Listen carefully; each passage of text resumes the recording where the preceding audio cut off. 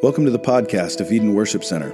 We believe that God has perfectly revealed himself through Scripture alone, and that salvation comes by grace alone, from faith alone, in Christ alone, and that everything is for the glory of God alone. So as we study God's unchanging, inerrant Word together, ask God to open your eyes to see yourself and your own sin clearly. Open your eyes to see Jesus clearly, and pray that God would give you the grace to repent, to turn from your sin, and the faith to trust in Christ alone for your salvation. If you'd like more information, go to our website at edenworshipcenter.co. Good morning. Philippians 1:27. Only let your manner of life be worthy of the gospel of Christ, so that whether I come and see you or am absent, I may hear of you that you are standing firm in one spirit, with one mind, striving side by side for the faith of the gospel, and not frightened in anything by your opponents. This is a clear sign to them of their destruction, but of your salvation, and that from God. For it has been granted to you that for the sake of Christ you should not only believe in him, but also suffer for his sake, engaged in the same conflict that you saw I had and now hear that I still have. Let's pray. Holy Father, we come before you and we thank you, God, for your grace and mercy and dying on the cross for us and our sins, God. We thank you for eternal life and your Spirit and your word.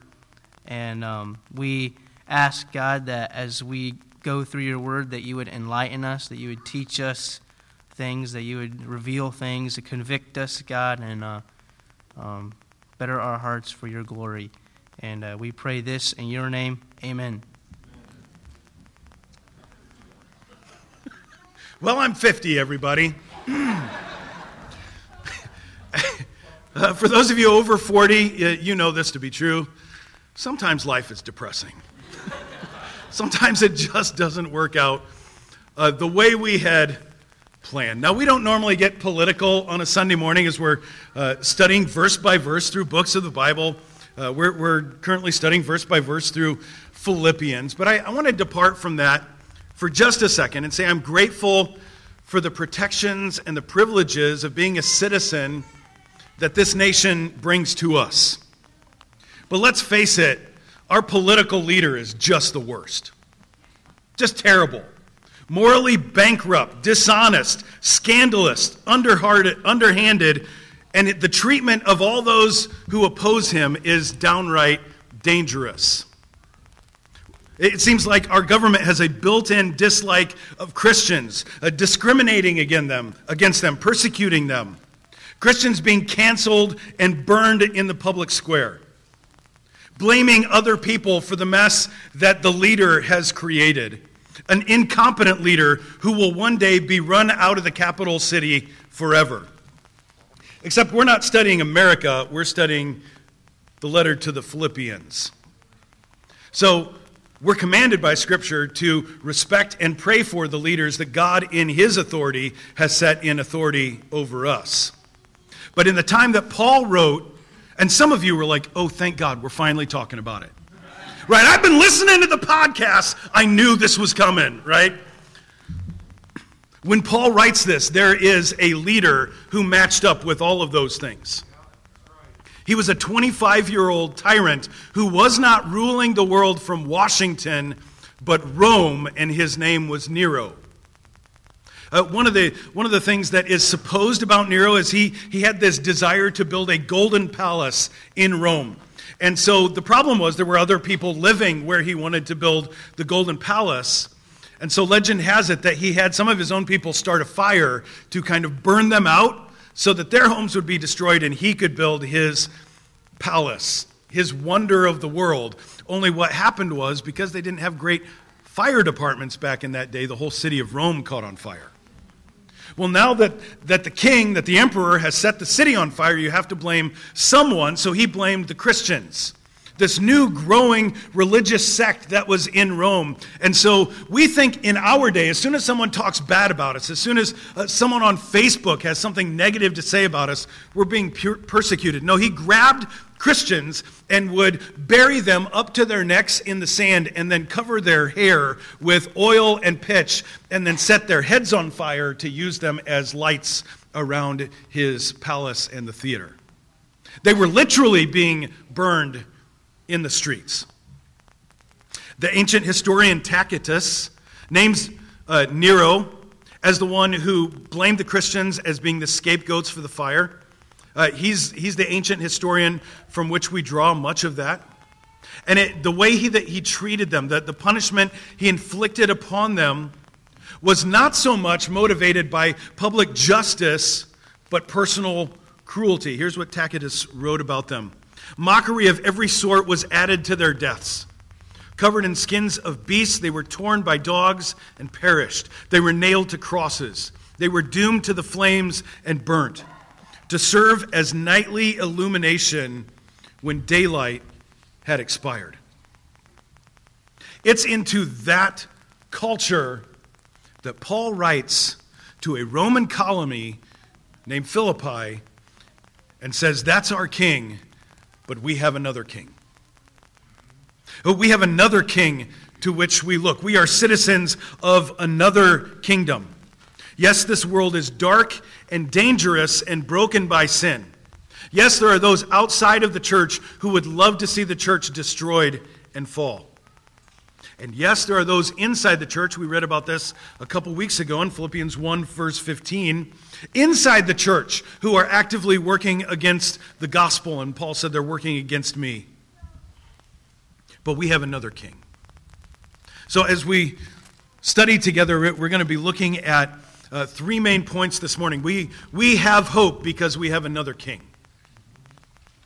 And God has not left us alone in this kingdom. He has joined us one with another. I mean, but part of the beautiful celebration this morning, it's not actually a celebration of me. I'm not that great. It's a celebration of us. That God has joined us together. We are together in this thing of faith. We are together in the family of God. And that means that you can have hope in another person. That our hope isn't pinned to a person, attached to a person, but when I am hopeless, I can go to another person. I can say, here's what I'm struggling with. And friends, if you don't have another brother or sister in Christ who you can go to and say, here's all of my garbage, walk with me, you need that. In fact, I would say don't leave this building this morning until you have that. One other person who knows all of it. God has built us for that. And no matter how bad today is, no matter how bad all of life might be, there will come another day. We have another king. We've been given another person. And in Christ there will come another day. So here's what Paul says to them. Live like you're citizens of a different kingdom. Live as citizens worthy of the gospel. Looking back, Paul has just shared two sources of the pressure. We mentioned them a second ago. Those who were inside the church and those who are outside of the church that are opposing him. So inside the church, Philippians 1, just by way of review here. Philippians 1:15. Some indeed preach Christ from envy and rivalry, but others from goodwill. Verse 17. The former proclaim Christ out of selfish ambition, not sincerely, but thinking to afflict me in my imprisonment. But it wasn't just conflict and rivalries within the church. He was facing strong and powerful enemies outside of the church. The entire Roman superpower, 9,000 imperial guards. The imperial guards, the Praetorian guards, were Nero's personal guards. 9,000 of them that were guarding the prisoners. And Paul says, at the beginning of this letter, they've all heard the gospel. Because I've been chained to them, they've been chained to me. Philippians 1, verse 20 and 21. Here's Paul's expectation. As it is my eager expectation and hope that I will not at all be ashamed, but that with full courage, now as always, Christ will be honored in my body, whether by life or by death. For to me, to live is Christ, and to die is gain.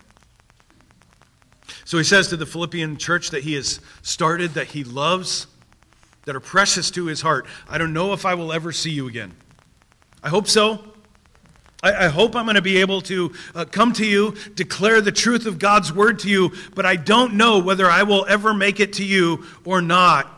And now we come to verse 27, our text for today. So here's his command to them. Only let your manner of life be worthy of the gospel of Christ, so that whether I come and see you or am absent, I may hear that you are standing firm in one spirit, one mind, striving side by side for the faith of the gospel, not frightened in anything by your opponents. Here at EWC, we use the ESV version of the Scriptures in our public reading of Scriptures. There's other translation, though, that if you just look at the text, that translates this phrase, let your manner of life.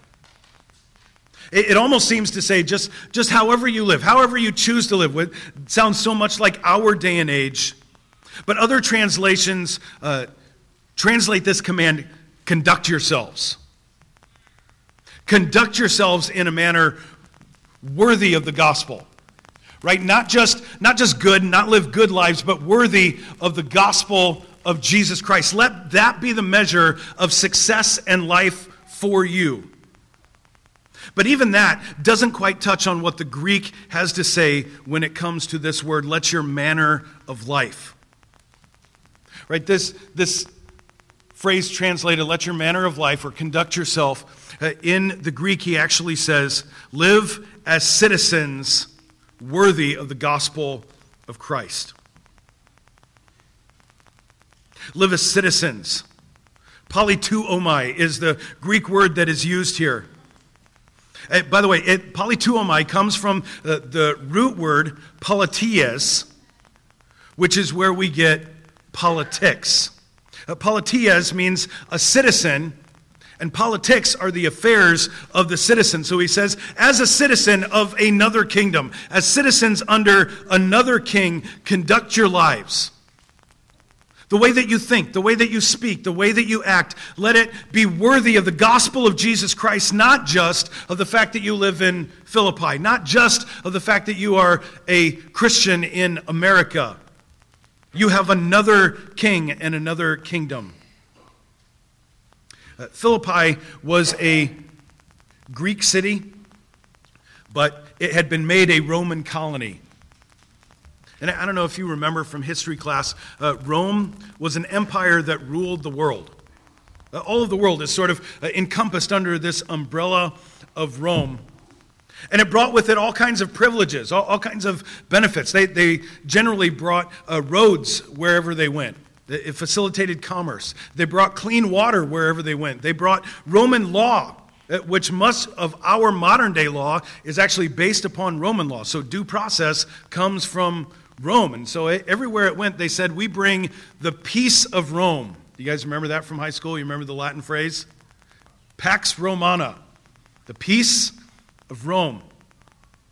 They were citizens that were living under that blessing. In fact, Philippi had actually been built and established in their architecture to be a little Rome or a small Rome. That was the nickname that was given to it. The city of fountains was supposed to resemble this great piece of Rome. And yet Paul reminds them with something that we barely see. In fact, if we're just looking at the English, we will miss.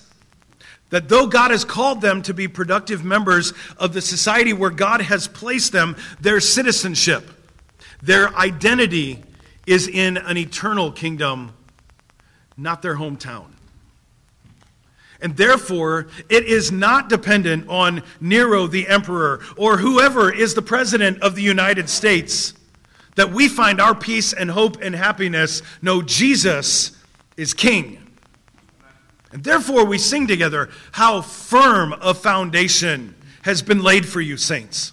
How firm is the bedrock below your feet. That is not based on this moment's happiness. It's not based on how well situations are working out for you. The King of Kings has called you his own. He will never leave you or forsake you. And so he says to them, live like you belong to him. Philippians chapter 3, verse 20.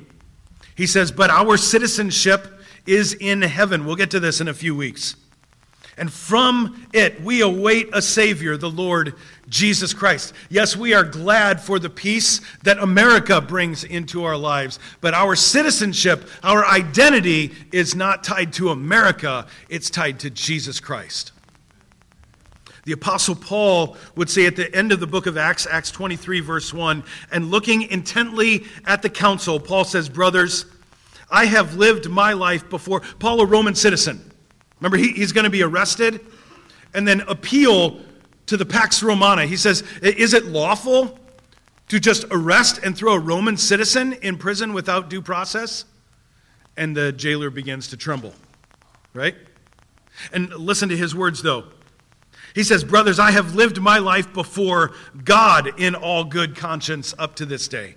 Not just as a good citizen of whatever country God has placed me in. I belong to Him." And so his call to the church and to us today is the same. Let your manner of life be worthy of the gospel. The good news of your salvation. The good news that Jesus Christ, eternal God, the Father, Son, and Holy Spirit, chose to put on flesh and come and live among us. Live the perfect life that we could not. Perfectly keep the law of God that we could not. And then in His perfection, take on Himself all of your imperfection. All the guilt of your sin. Every time that you've messed up on purpose, He took it. Every time that you've messed up, even though you were trying so hard to do the right thing, finally, this time I'm going to get it turned around. And you just couldn't do it. He took it. The perfect, spotless Lamb who never sinned became sin for us, Scripture says. And then He took all of that sin and all of the guilt and all the punishment that that sin and guilt demanded, and He nailed it to the cross in His flesh. He paid fully the sacrifice that your sin and my sin demanded. And in its place, this great exchange, He takes our sin and He gives us His righteousness.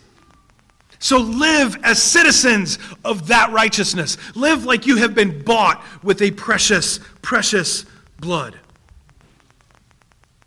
Our manner of life can never make us worthy of the gospel. We cannot earn our salvation, but instead, our manner of life is a grateful response to the salvation that we've already been given in the finished work of Christ.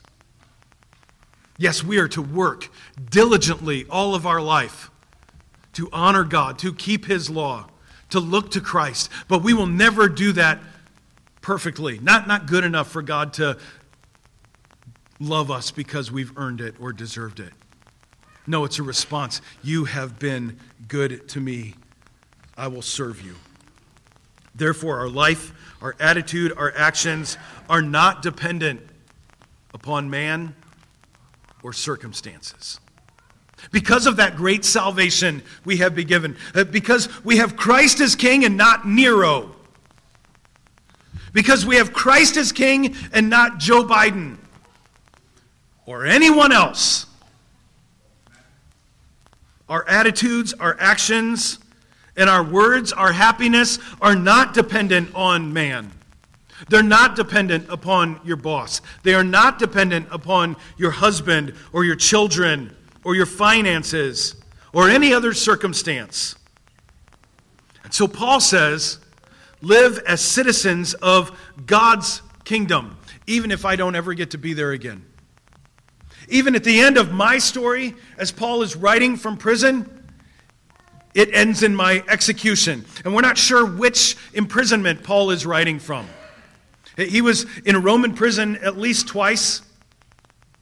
And the last time it ended with the separation of his head from his body. We're not sure which one this is. But he says, no matter how that turns out, conduct yourselves as citizens of that kingdom, not just this kingdom. So kids, help me out. Where was Paul writing this from again? I just told you a second ago. He's in jail. He's in prison. You think he wanted to be in jail?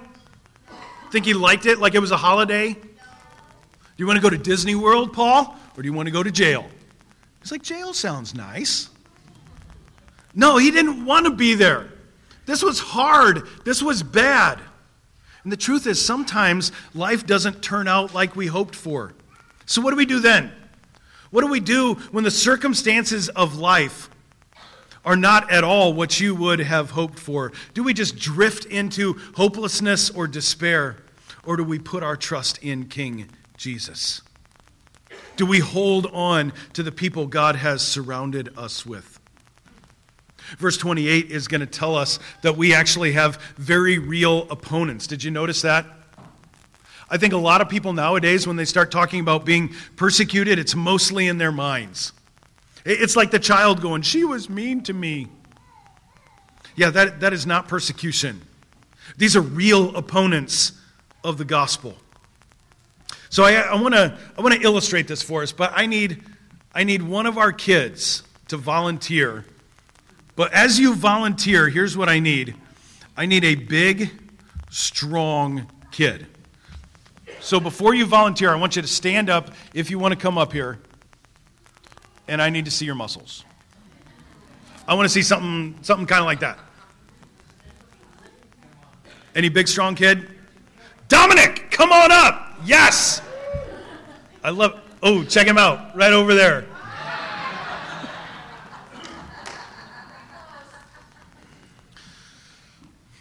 Ladies and gentlemen, Dominic, ladies and gentlemen. All right. So, we've got this awesome young guy right here. Now let's see those muscles one more time. Impressive. It might be the sweatshirt. We don't know, but it was still impressive. And here's the problem. We can feel like we're big and strong, and then life comes along. And just stand there, will you? And life comes along and just kind of pushes us around. You have to stand still. Okay. And life comes along and just push it. No, like don't move. Just stand. Wait a minute. Okay, so when Paul says to them, stand firm. Did you see that in the scriptures? He says, my prayer for you, whether I come or not, is that you would stand firm. It's actually a combat stance is the word that Paul uses there. It sort of has this idea of when you spread your feet out like you're getting into fighting stance. So spread your feet out a little bit. Get in a little fighting stance. Bend your knees a little bit. All right, let's see how he does this time. Oh, he's doing pretty good. Now, here's the thing. Dominic's a big, strong boy, but I'm kind of an overweight, middle-aged guy. If I wanted to, I can still make him move, right? So here's what I need. I need every kid who wants to come up here and help Dominic not move to come up on the stage right now. Come on up. Come on up. Every kid who wants to come up right now. Come stand right behind Dominic. Come on up. All the kids, right back here. Now, every once in a while, when we pray for somebody, we do this, where we stand with them and we put our hands on them. Here's one of the things this is symbolizing. Kids, I want you to get as close as you can, and I want your hands on him, all right? Everybody get in, put your hands on him. Now, Dominic, you keep your feet spread out, because the call to the individual believer is to stand firm in the faith. But we don't stand alone. See, sometimes really difficult and hard things come at us. There's other people who get mad and don't like us. Sometimes our own thoughts, like bad thoughts, take over and they just shipwreck us. And sometimes there's actual evil that's out there. And we need more than just me standing firm. We need all of these.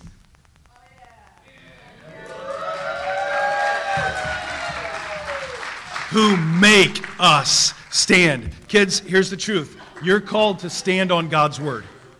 God's word is where we spread our feet out and say, this is where I'm going to stand. But we need more than that. We need to be surrounded by God's people.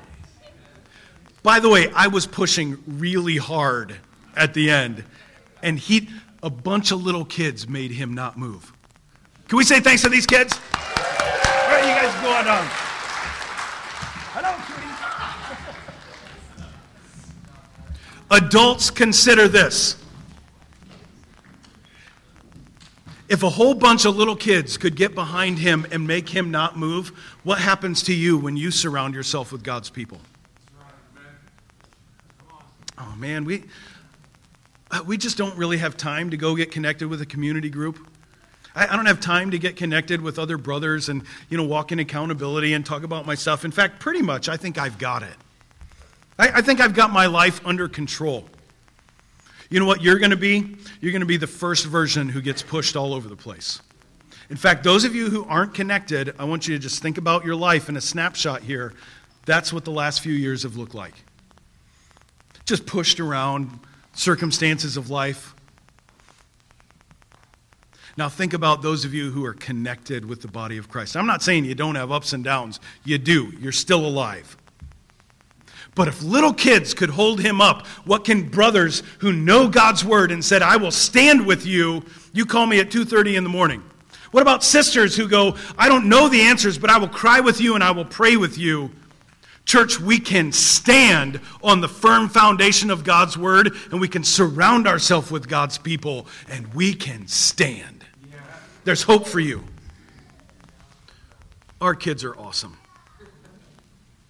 Hey, here's the reality, though. This is the fill in the blank for you in your bulletin. You have to build godly, gospel-centered relationships of trust, or you won't have them. Showing up on a Sunday morning, man, we're glad you're here. We tell you that every Sunday. We're glad you're here. We're glad that you have come to gather with God's people. We're glad you're in a place where you can hear God's word. Paul's going to say, I'm not ashamed of the gospel. It's the power of God unto salvation. It's the preached word of God that has the power to change our hearts. But if you're not building, if you're not intentional, if you're not spending time gathering those relationships around you, friend, listen to me. There will come a time where you stand alone. And if you stand alone, you just might fall. No, we have to be working together. We have to be praying together. We have to be talking together. We have to be studying God's word together, sharing a meal together, sharing life together. It is not just you. This is maybe the best news you're going to hear all day. It's not just you. You are not in this alone. God has joined you with one another. That's why we need another person. When life gets difficult, we need to be reminded that we have another king. But when life gets difficult, you need to be plugging in to another person. And this is why we do it. Look with me at verse 29. He says, for it has been, I want you to take note of this word, it has been granted to you for the sake of Christ, that you should not only what? Believe in him, believe the gospel, but also to do what, church? Suffer. Not just suffer because you're stupid, right? If we suffer because we are stupid and we make dumb decisions, that's on us. No, this is suffering for his sake. Did you notice that? This is for the sake of the gospel. This is for the sake of standing up to do that which is right. There will be hardship and suffering. The fact that we live in a Genesis 3 world, Genesis 1 and 2, the perfect creation that God created for mankind, and then sin comes into the world and it breaks everything. Because we live in that world, friend, listen to me, suffering is coming. And the modern church and most of modern Christian radio has lied to you about that. No, if you're a Christian, you should feel this way. And it's just glory to glory, overcomer to overcomer, but they forgot to tell us what being an overcomer actually looks like. That even though we give our lives for the sake of the gospel, even it costing us our very lifeblood, yet we are overcomers through Jesus Christ who loved us and gave his life for us. They tell you that God is worthy of worship because of how much he cares about you and how much he wants you to be finally happy and healthy and whole. Here's the problem. Because we love ourselves so much, anyone else who seems to love us as much as we do must be wonderful, and that includes God. This is a backwards gospel that much of the church is preaching. You are awesome. You're the best. God thinks you're super duper terrific. He didn't want heaven without you, so he brought heaven down. A popular song we don't sing. It's true. It's true from a theologically detached viewpoint that, yes, that's the whole message of the incarnation, that God pursued his people, that God came after us with salvation. But what we mean when we sing those things in our day is, I love myself so much, I want you to love me, and I want God to love me. Why? Because I'm the center of it all. I'm the king. I'm the God. Rather than agreeing with former slave trader John Newton in his words of the hymn that he wrote, Amazing Grace, how sweet the sound that would save a wretch like me. I once was lost. Ephesians 2 says, I once was dead in my sin, but now I'm found. I was blind and I couldn't fix it. Couldn't fix it by going to church. Couldn't fix it by being a good person. But because of the great, amazing love of God, now I see. Forgetting that the great God has saved us and changed us, forming us more and more into the image of Jesus Christ, he has granted, because we forget that's all the work of God, we come to this word, he has granted, and that's actually the Greek word charismio. Now, I don't know if you've been around the block a little bit. Ever heard of the charismatic church? Chariz and charisma means gifted, right? So the gift of God, that's what the charismatic church is saying there, that we are the gifted ones of God. What he's saying here is God has gifted you that you may suffer. Merry Christmas. Right, this is similar to, I love that our grandkids are getting old enough that Christmas looks a little different. Where like they open, you've seen it with your kids, they open up the box and they're like, oh, clothes. If you've taught them well, they're like, thank you. Pitch it over their shoulder like, all right, let's get to the good stuff, right? So God says, I love you, I've adopted you into my family, and so it is my gift to you that you should not only believe, right? Belief is a gift, faith is a gift, trust is a gift, but that you should suffer for the sake of his name. Why? Because our citizenship is not from here. The hope of our life is not based on this fallen, sinful world. Jesus said in Matthew 5, verse 10, blessed are those who persecuted you who are persecuted for righteousness' sake, for theirs is the kingdom of heaven. Again, in Acts 5, his disciples preach, and they're arrested. And an angel sets them free from prison, and they preach again, and they're arrested again. You remember this? And they charge them not to preach in the name of Jesus Christ, and then they beat them. Preach, arrested, preach, arrested, beaten. Acts 5, verse 41 says, then they left the presence of the council, just being beaten, rejoicing that they were counted worthy to suffer dishonor for the name. And every day in the temple, from house to house, they did not cease teaching and preaching that Christ is Jesus. This Messiah we've waited for is Jesus. Our hope is Jesus. You could beat us and we won't shut up about it. Why? Because we know it's true. So not only does suffering shape us, but suffering declares something to the world when we go through it, that Jesus is worth it. When we think about it, when things go good, your life doesn't change a whole lot. It's when things go bad that you go, I got to change something, right? Isn't that how God works? And he uses suffering to shape us more and more into the image and the likeness of Jesus Christ, his Son. But it doesn't just do that. When we go through hardship and suffering and we say, I will, even in the midst of darkness, even though I don't want this, I will fix my eyes on Jesus. He's my hope. That preaches a message to the world that says Jesus is worth it. And so Paul said in Philippians 1, verse 12, my suffering, all the things that have happened to me have only furthered the gospel, they haven't stopped it. Look in verse 30. He says, this suffering that is coming, verse 30, it's the same conflict that you saw that I had and that you hear that I still have. The problem hasn't got fixed for Paul. Here's the reality. The Christian life is a fight. It's a fight of good and evil, of light and darkness. And this word for conflict that Paul uses here, he uses the same word in 1 Timothy chapter 6, verse 12, where he says, fight, same word, fight the good fight, same word, of faith. Take hold of the eternal life to which you were called, about which you made a good confession in the presence of many witnesses. Friends, our Christian life is a fight. Whoever told you it was going to be easy lied to you.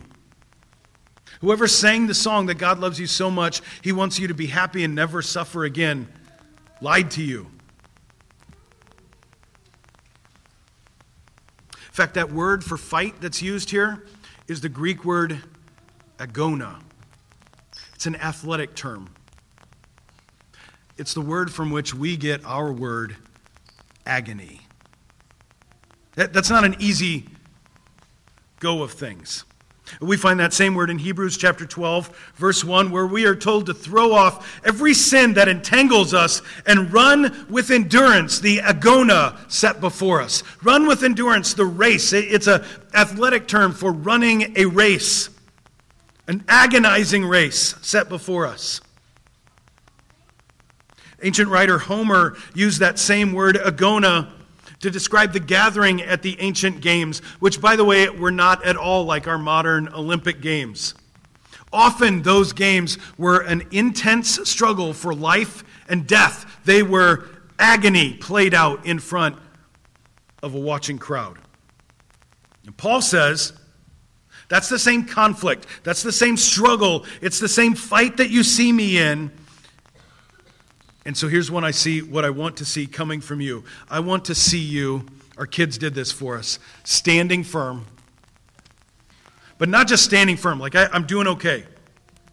These are together words here. Did you notice? I want to see you standing firm in one spirit and with one mind. Now, if this is just one person at a time, this is like saying, I'm glad you're not schizophrenic, right?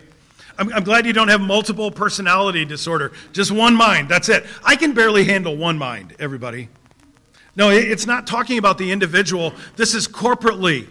Brothers and sisters standing in one spirit. Brothers and sisters with one heart and one mind for the gospel. And here's the reminder, the last thing we want to look at. No matter how bad today is, no matter how hard this moment is or this life is, there will be another day. Turn with me to Ephesians chapter 4. Ephesians 4, again, another letter of Paul to the church, this time in Ephesus. Again, writing from prison. Here's what he says, Ephesians 4, verse 1. Therefore, I, a prisoner of the Lord, urge you to walk in a manner worthy of the calling to which you have been called, with all humility, gentleness, and patience, bearing with one another, eager to maintain the unity of the Spirit, that one Spirit, one mind, unity of the Spirit in the bond of peace. There is one body and one Spirit, just as you were called to that one hope that belongs to your call. One Lord, one faith, one baptism, one God and Father of us all, who is over all and through all and in all. But grace was given to each one of us according to the measure of Christ's gift. Look down at verse 11. And he gave apostles, he gave prophets, evangelists, shepherds, teachers, to equip the saints for the work of ministry, for the building up of the body of Christ, until we all attain the unity of the faith and the knowledge of the Son of God, to mature manhood, to the measure and the stature of the fullness of Christ. We have been called as one body into one faith. You are not supposed to do this by yourself. And if you are, listen to me, you're doing it wrong. That's not my words, that's Paul's words. Whether I come to you or not, I want to see that you're standing firm in the faith together, with one spirit and one mind. Ben Stewart, commenting on this passage of Scripture, says, I can't look like Jesus without you. I need you because spirituality is always worked out in community. I can't achieve Christ-likeness without you. Friends, if you try and do this by yourself, if you try and bear your own burden, never share those secrets of which you are embarrassed of, you will fall again and again and again. No, we are called to entrust ourselves to one another. And in the midst of our hardship, consider the suffering and glory of Christ that purchased your salvation. Oh, today is terrible. This moment is terrible. This last month has been terrible. I don't know when things are going to turn around at my job. Consider Christ. Consider him who put on flesh and went to the cross for your sake that you might be redeemed. Here's what that reminds you. Not some spiritual, churchy sounding thing. You are never alone or forgotten. Remember that you are a citizen of God's kingdom and not this world. So stop living like you're from here. We have good friends and family who have given wonderful advice to their kids that when they go someplace big and exciting, they go, act like you've been here before. Don't act like you don't know what's going on. We could kind of turn that and say, stop acting like you're from here. When this world goes poorly for you, go, yeah, Jesus said in this world you'll have trouble. Stop being surprised. Stop acting like this world is your only hope. You're citizens of another kingdom. Stop living like the joys and the pleasures of this world could actually satisfy your deepest need. They can't. Remember that this world is not the end. Christ the King will return in glory to claim his own and crush his enemies. Hallelujah. So please, on that day when he comes to claim his own and crush his enemies, do not be found, as we saw in this passage, as one of those who is opposing the church and opposing and resisting the work of Christ himself. Do not be his enemy. For the unbelievers who are here, who do not know Jesus, and maybe up to this point you've rejected Jesus, hear the warning, don't be his enemy. Oh, he is mighty to save, but he is a king of justice and righteousness who will crush his enemies one day. Don't be one of them. For those who are Christians and believers in this room, but you are living lives that are resisting the glory of God, resisting obedience to his word, don't be his enemies.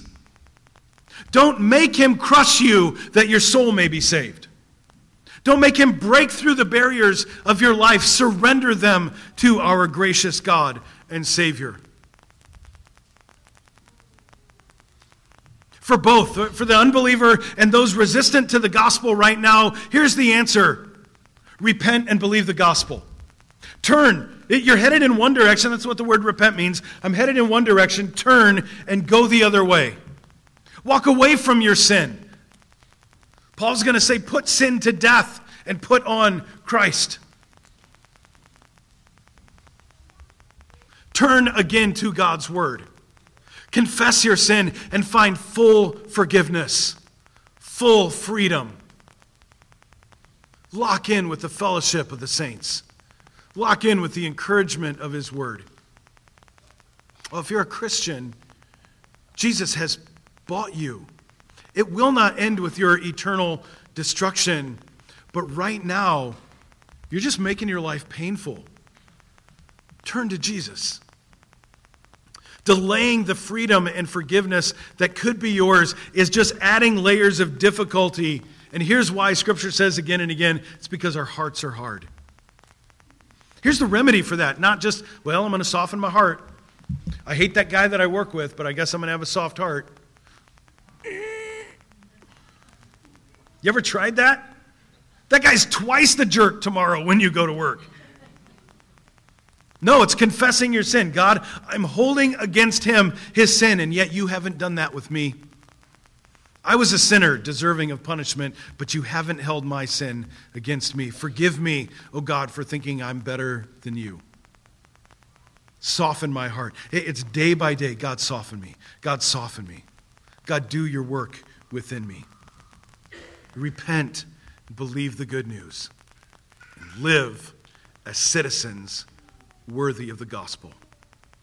Let's pray. Father, we thank you for your gracious choosing of undeserving sinners like us.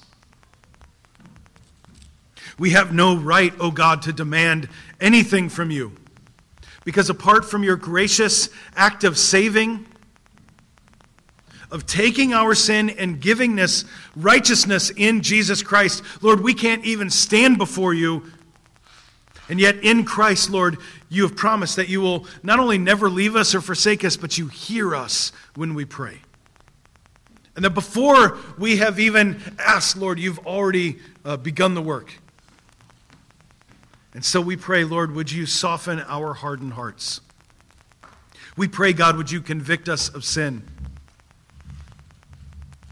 We pray, Lord, convict us, convince us of idolatry as we have looked to another king to be our Savior, another person, another situation to save us when Christ alone can save. Father, we beg you in your kindness, in your faithfulness, finish the work that you've begun in us, we pray. Amen. Hey, here's what I'd like you to do.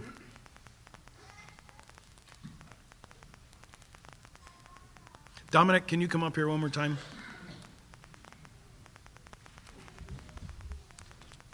Dominic's mom and dad, can you come up here one more time, even though you haven't been up here? They're like, what did our son get us into?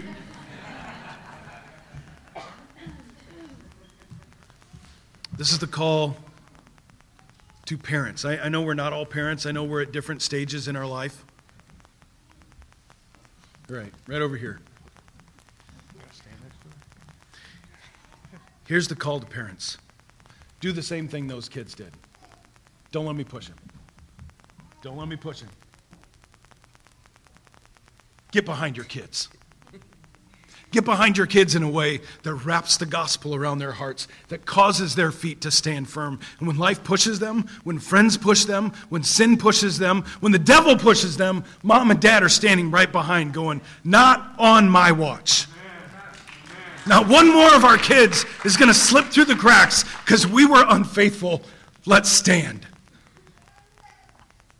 I'm going to pray one more time after that. Thanks, guys.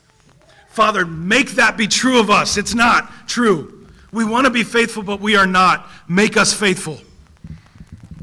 We love our kids. We beg you to save our kids every week, but we're praying now, call us to stand behind them. Call us to pour God's word into them. Use us, oh God, for the sake of your kingdom and our children. Amen. It's family worship. I want to call you as moms and dads, tell your story. Tell the story of your salvation. If you're a believer, as your family, or if you're getting together with friends for lunch, tell the story of how God saved and changed you. And by the way, if there's an area that God's convicting you, that you're not standing, you're not trusting in Him, repent and confess it. Confess it to age appropriate, but confess it to your family. Here's where mom is struggling. Here's where dad is struggling. Would our kids stand behind me? That together as a family, you see God's power at work in your hearts and lives. And if you're an unbeliever, kids, I want you to look at me right now. All of our kids in this room. I'm so grateful that every week you get to hear the gospel. I'm so grateful every week you're doing the coloring pages and memorizing scripture. But listen, this faith has to be yours. If tonight, now I lay me down to sleep, I pray the Lord my soul to keep. If I die before I wake, and you stand before the judgment seat of God, will He say, enter into heaven, enter into your rest? Or is there sin that is lingering? Have you trusted in Jesus? And kids, if you haven't put your trust in Jesus, as you have family worship today, today's the day. Mom and dad, go after it. Well, I don't know. They haven't made a profession of faith. Put it to them. Today's the day. Eternity is on the line. Quit playing around with it. Quit playing around where you get to high school and it's hit and miss, whether you're connecting with the church, whether you're connecting with God's word, or whether you want to go date a non-Christian and sink into the hell of this world. Quit playing with it. Come to Jesus, kids. We love you. Don't waste another day. This is your moment. Be saved. Believe the gospel. So we come to the table of the Lord week after week. Here's what we remind ourselves. Our salvation is in the blood of Jesus that paid for us, not our good works. But we're standing on that in our good works. With all of our effort, I'm going to take hold of that for which Christ has taken hold of me. So if you're a believer, come to the table. Listen to me. If you're struggling with sin and you're struggling, come to the table. Don't sit in your seat and go, well, I'm really struggling with my sin. No, if you're actively trying to put that sin to death, come and preach to yourself, Jesus' blood is bigger than my sin. Some things are worth shouting about. If you're not fighting against your sin, don't come. That's where Paul goes, examine yourself to see if you're in the faith. Examine yourself to see if you're being obedient. Don't come eat and drink condemnation on yourself that lies to everyone around you and goes, I'm trusting in Jesus, when you're not. And all we got to do is open up your Facebook. All we got to do is talk to your friends. No, now's the time. Get serious with God. Thanks for joining our podcast. We pray that God would bless you and strengthen you through His Word. If you'd like to find out more about EWC, or give tithes and offerings in support of this ministry, visit our website at EdenWorshipCenter.co.